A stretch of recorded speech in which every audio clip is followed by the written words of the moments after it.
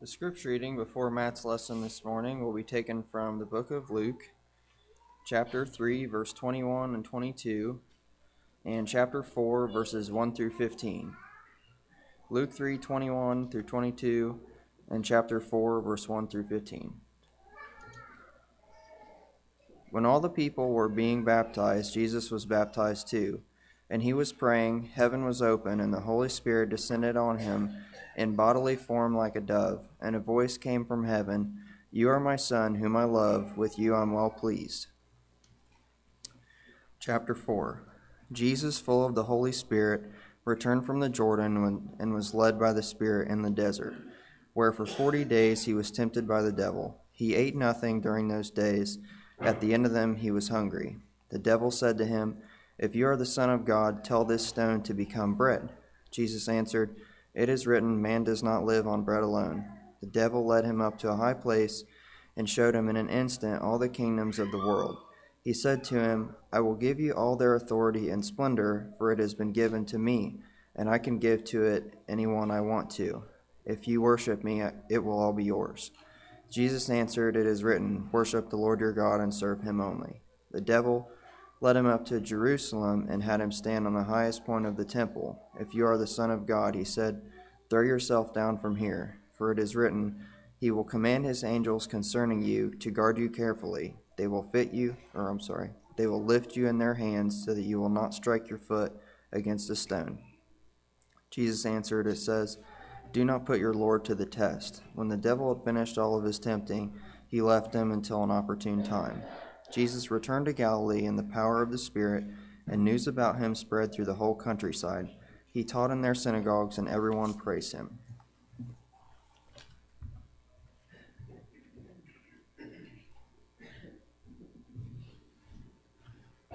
Good morning. It's interesting to me how when you come back to certain scriptures at different seasons of your life, you see different layers. And this is one of those passages where there's such depth in it. You know, when I began to read the Bible, I remember just seeing the commands, the do's and don'ts, and I was eager to make application. What does God want me to do? I want to know right now, and you're looking at it like a law, like rules, and you're just trying to figure out what's good and bad, and then you go and you put together some things the next time through. You start connecting passages, and you go, okay, well maybe this is why God did this, and I see the nature of God a little more now, you know. And then you might come back another time later to that same passage, and you begin to see philosophies. You begin to see what God's doing in a bigger picture. And in this case, what Satan's really trying to do when he tempts Jesus. It's a lot deeper than I've ever imagined. And I want to try to share some of that with you today in a way that we can understand it. But these two events of Jesus' baptism and his temptation are really, they're meant to be back-to-back in the records as one continual event, congruent with one another and relating to one another. In fact, these two events together, which happen immediately one after the other, set forth to us the great paradox of life. The great paradox of life. You see, in the baptism of Jesus, there's a scene near water. I don't know about you, I picture a refreshing scene in the river. There's a heavenly voice that booms from above, and it makes one succinct, affirming statement of truth. And then the Holy Spirit comes upon Jesus and fills him with power. And this voice from the Father said, "This is my beloved Son."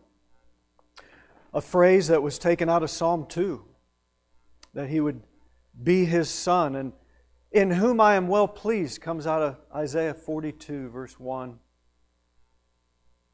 Talking about the pleasing nature of the messianic mission to God. In Isaiah 53, we see it again, that it pleased God to bruise him And so he says, this is my beloved Son in whom in you I'm well pleased.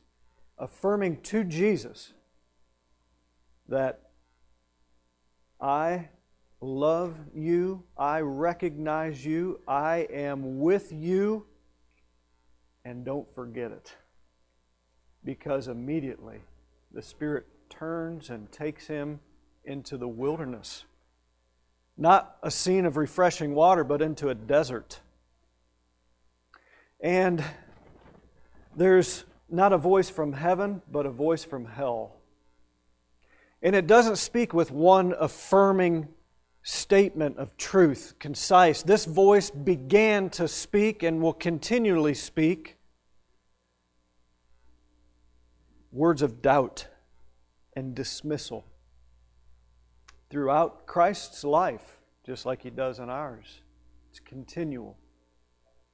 And the Spirit that filled Jesus and came down upon Him in the form of a dove, how beautiful, is now going to lead Him straight into battle to confront the enemy and to get this show on and to make a statement about what's going to happen or not. R.C. Foster, in his volume, The Life of Christ, wrote this, and I liked how he said it so well, I wanted to just read it to you. He said, "It is well to remember that the Holy Spirit did not tempt Jesus. The devil did that. So while it's true that James said, in James 1, 12 through 15, that He Himself tempts no one, yet He permits us to be tempted by Satan. In this case, Foster says, the Spirit took him by the forelocks and began the battle by selecting the time and place where it should be fought. It was inevitable that the devil would assail Jesus immediately after His baptism, as He was beginning His campaign to overthrow Satan's kingdom. The early days of His public ministry would have been a terrific battleground, but the choice of the Spirit was that Jesus would face the devil in his own lair.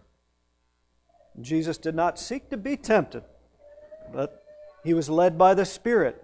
The decisive struggle is fought to a victorious conclusion before the public ministry even begins. These problems are now clearly and finally settled. He does not waver or change His program, but goes forth to execute it. The baptism of Jesus and the temptation of Jesus together illustrate some things very clearly to us. First of all, this. We must know that temptation and its subsequent suffering, and it is suffering. The Hebrew letter said Jesus suffered being tempted. But there is also a suffering that takes place outside of temptation. We need to know that these things are by design, first of all. They're by design. Sometimes we wrongly assume that our sufferings are not by design. We might assume that when things are going well, it's because God is so good and I am so good. He's blessing me because I'm good and He's pleased with me. But what happens when life's temperature takes a dip? What happens when, based upon my own goodness, I'm suffering, I'm being tempted, and I'm weakened or I fail? What does that mean? Well, that must mean I'm bad. That must mean somebody messed things up. You did this to me. It might mean that maybe God's not there after all. And our suffering is compounded by not understanding that God has placed these things in our lives. Yes, even sometimes leads us to battle with Satan for a good outcome, for a purpose and a reason. We have to understand this. We have a tendency to believe that things should go well for us. Every day, when I wake up, I hope things do go good for me, but if I say, well, they should go good for me, I mean, that's the way God wants me to be, happy, blessed, and nothing's ever wrong. If something's wrong, then it must be somebody's fault. See, we think if things should go well for us, that there's always a person to blame if they don't. And God says, no, that's not true. God is not suspect. Your loved ones near you, or even your enemies, are not to be held suspect every time things aren't going well for you. What did Job's wife and friends think of his suffering? You remember what his wife thought? She thought there was something wrong with their religion. She said, "You still holding on to your integrity? Curse God and die." She thought there was something wrong with their system of faith. And what did he say? He said, "You speak as one of the foolish women speaks. Shall we indeed accept good from the hand of God and not adversity?" And his friends said, "Remember now," chapter 4, verse 7 of that book, "remember now, whoever perished being innocent? Or where were the upright ever cut off, Job?" To which Job replied, "Is there not a time of hard service for man on earth? So I have been allotted months of futility." And the Bible says twice in that book that in all these things he did not sin with his lips. In other words, he was right.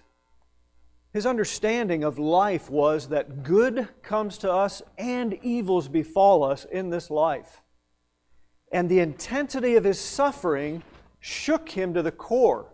Oh, he complained. He demanded his time in court with God so that he could set forth his case and say, "I really don't feel like I deserve this much," but he never left his well-reasoned conclusion that it is by design that bad things can happen to good people too. And there must be suffering. Life is a fight, no matter how you live, good or bad, rich or poor, you cannot escape suffering and temptation. Young or old, it starts from our youth. It continues into the quote-unquote golden years. We cannot escape it. We will have to face it. And we're supposed to confront it by enlisting with Christ, 2 Timothy 2, verse 2. We're supposed to confront it by enduring hardships as a good soldier, Hebrews 10, 35 through 39, and not falling back into destruction. And we're supposed to overcome it, like in those letters to those churches in Revelation, chapter 2 and 3. To him who, what is it? Overcomes.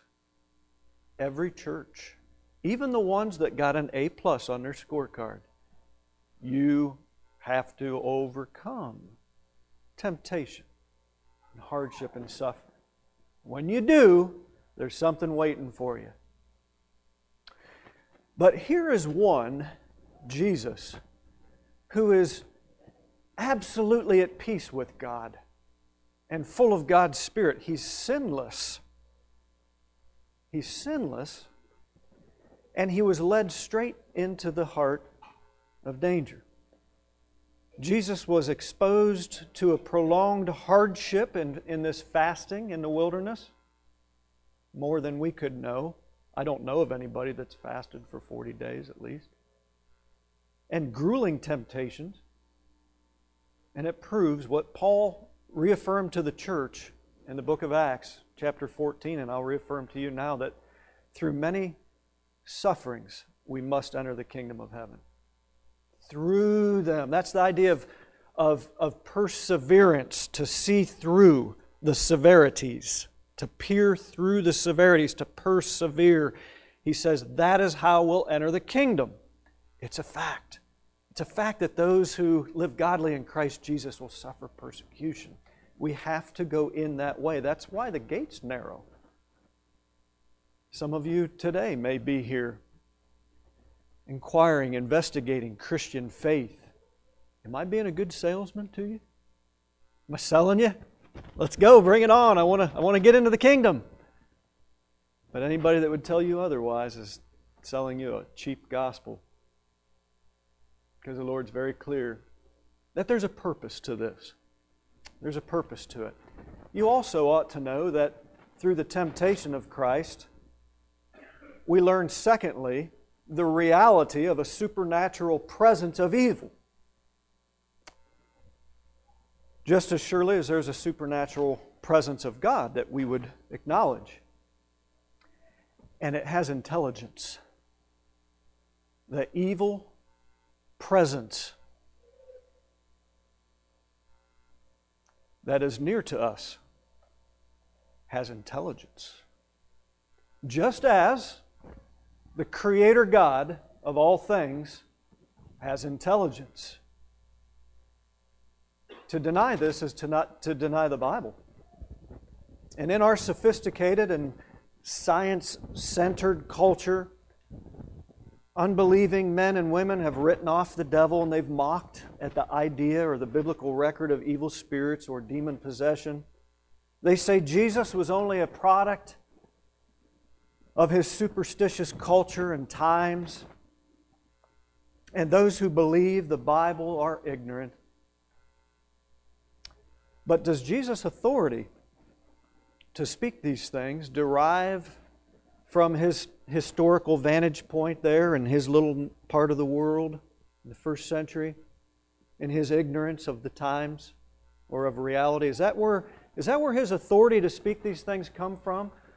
Or does it stem from his identity? If Jesus is God, there's a very real presence of evil that can influence you. It can touch you. It can touch you. Otherwise, Jesus is a liar. Or he's sadly mistaken, and therefore so are we by being here today. But if you don't believe that, if you believe as I do, when we look at each other and I look at nature and I look at the creation, I look at the nature of man and the heart of man, and I see the tremendous potential to love and to do good, I believe in God. I believe that there is an intelligent designer, a purposeful creator behind this, and therefore there is also an intelligence behind the evil in the world. And a purpose for it. You see, we just can't separate one from the other. It's not open for debate. You believe that God has influence in your life for good? Believe that there is an influence behind the evil too, and Satan and his devils. The Bible says you're foolish if you don't believe it.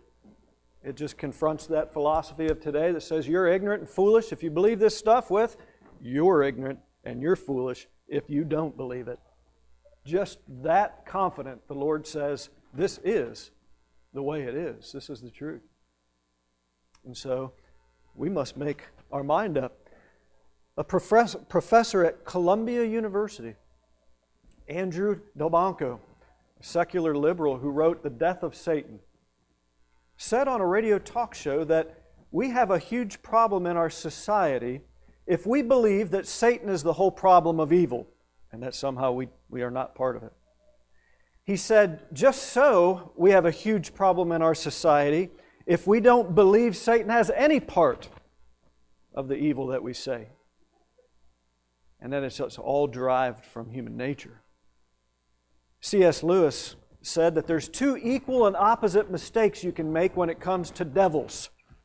He said, you can have an unhealthy over-interest in them and allow the fear of them to overcome you, as if there's nothing there to protect you from this spiritual realm of influence. Or, he said, you can have an unhealthy under-interest in them and not believe in them at all. I agree. If Jesus is the Christ, then there's also a devil. An adversary, that's what that word means, devil, adversary.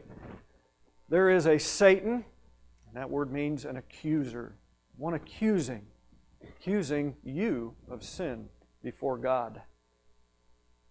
And he's called the devil and Satan. He was the one in the garden from beforehand. And in such a garden-esque form, he came to Jesus and began to contradict every single thing that God said to him at his baptism, just like he came to Eve in the garden and said, "Did God really say?" He did not mean this. He didn't say this. You misunderstood him. His motive was wrong. Just like that, he comes to Jesus and he begins to work on him. The intelligence behind the temptation was trying to persuade, get this, with Scripture. With Scripture. Oh, the Bible says, God said. And the intelligence behind the response was a well-reasoned rebuttal with Scripture. Jesus met this intelligence with a higher intelligence, the Word of God, the promises of God. And He met this purpose of Satan's with a higher purpose, the mission of God. And so finally, there's a third thing here I want to propose to you that we need to understand about this. First of all, not only that it's by design that there is temptation and suffering in the world, and that we fall into it, but and then that there is an intelligence behind the evil, but thirdly, that there are two supernatural kingdoms, therefore, that are in fierce competition for your soul. Two completely different ways of viewing the world, of structuring the world, of structuring human relationships with the divine and with each other. Two opposing views. Satan's kingdom is based on this principle. You pour your life out for me. Jesus' kingdom is, I'll pour my life out for you. That's different, isn't it? The vision of Satan for the world and the vision of Jesus for the world are starkly opposed. And we need to remember that every decision we make, every moral decision that we make is like drawing a line and you're going to go one side of it or the other. And in doing so, when you make that decision, you're making a decision actually which will make you more like the master of that kingdom. You'll become more like the king of that kingdom. You see, we have to know where the battlefront is. And when we do, rather than fighting to avoid suffering, or fighting against and blaming each other, or fighting against God, we must fight against the spiritual forces of Satan and his call for you to join his kingdom. The story is told of the first woman cabinet member of the United States under Franklin Delano Roosevelt, as she wrote her memoir, that Roosevelt, in an informal dinner, was acquainted by a young minister named Howard Johnson. I'm sorry, I forgot the woman's name. That's terrible.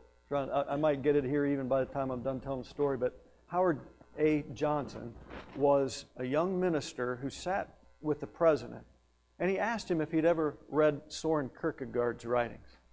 The president said no. And he gave him a list of some writings to read, and this is in early 1944.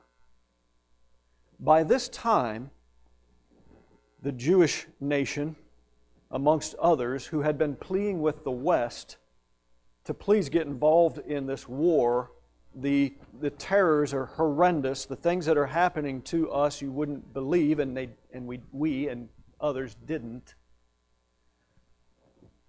But we had become convinced now, and Roosevelt was struggling to understand how a people so well educated as the Nazis and the Germans at the time, so refined in the arts, so industrious in nature, could be guided by such an evil as to do such things to a people like this. And it was Kierkegaard who set for Roosevelt, according to his own claim,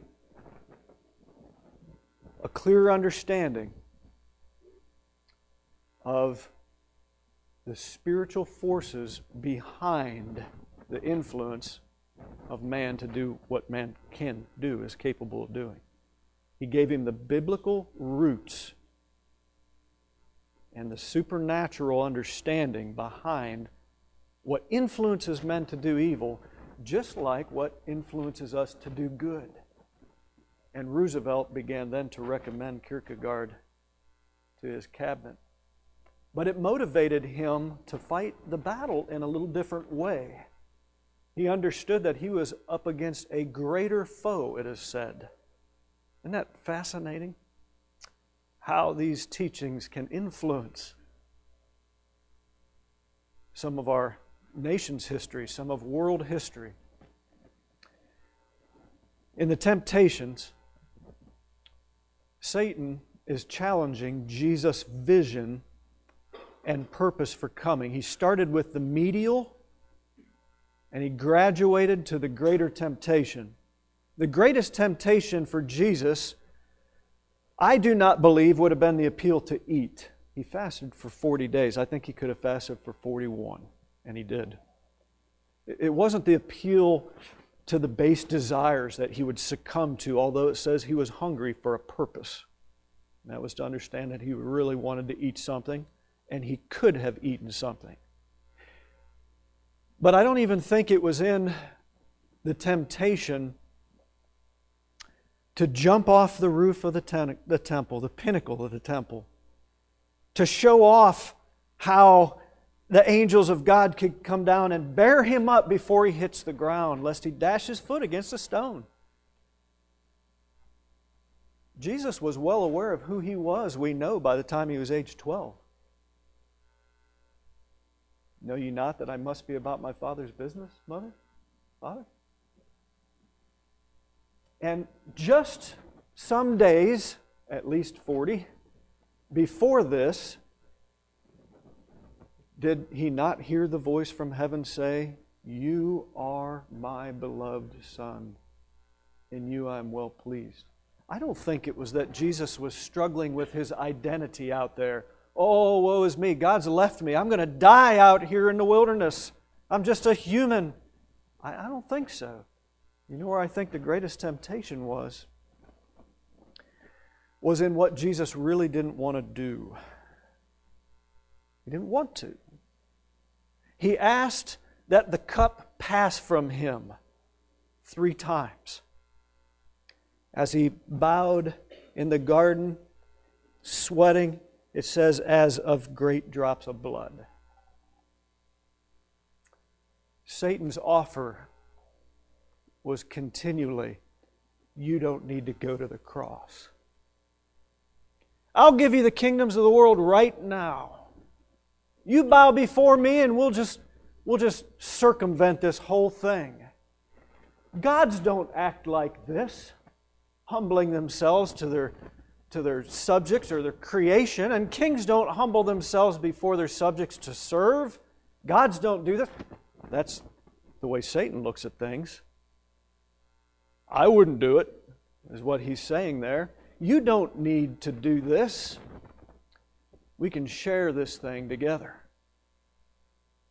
Just bow down and worship me. Now that had some appeal to the one who knew he came to suffer and die. And the divine response? Away with you. Away with you. He wasn't moved.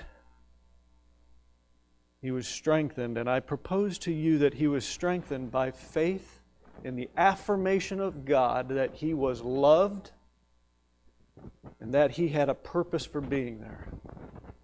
And those are the same things by which you and I can overcome all things.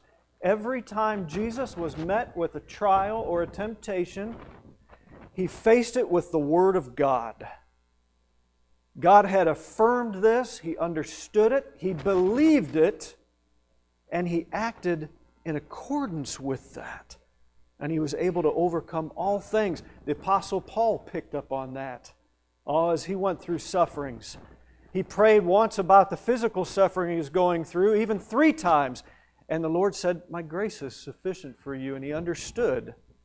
He understood then that there was a greater purpose for his suffering. And he wrote to the Philippians and he said, you know, I've learned how to abound with blessing, and I've learned how to be abased and have nothing. Yes, I can do all things through Christ, who strengthens me. And this temptation account, following this beautiful scene at the baptism, is meant not only to strengthen Christ, but to strengthen you and I, and that's why the writers of the Gospels included it in here. Some in greater detail than others. That we would understand that this is what biblical faith is. It's not quoting Scripture. It's not throwing Scripture back and forth there. I got you with this one or that one. It's not writing letters to people back and forth and arguing. It's saying, God said this, I believe it, and I stand as a child of God, affirmed that I am pleasing to Him. When's the last time you said that to yourself confidently? I'm a son of God. I'm a daughter of the King. I'm pleasing to God. And I don't have to prove it. He just said it. The apostle wrote in 2 Corinthians chapter 6, "Come out from among them and be separate from them. You shall be my sons and my daughters, and I shall be your God." And that call is to us. And I wonder how long it's been since we've believed that. By nature, we are pleasing to God when we submit to Him as our King. I wonder how many sufferings have been aggravated, compounded, how many fingers we've pointed at others, blaming for our suffering that could have been avoided by simply going to God in prayer and having faith that God will work all things through us for His good. Church, let's have more faith. Let's have more faith that God loves you and you're affirmed in His love. Let's have more faith that when He speaks something and we believe it, that we will be blessed by it sooner or later, but surely so. Won't you turn yourself over to Him as a child today and be baptized into Christ and put on His coat of righteousness, which is our affirmation, and receive the Holy Spirit, which is our guarantee as He works in our heart and develops our minds toward God and we become more like His Son. Won't you receive that today for yourself? I call you to repent. I call you to by faith, put Him on today as your Lord and Savior. Let's stand and sing.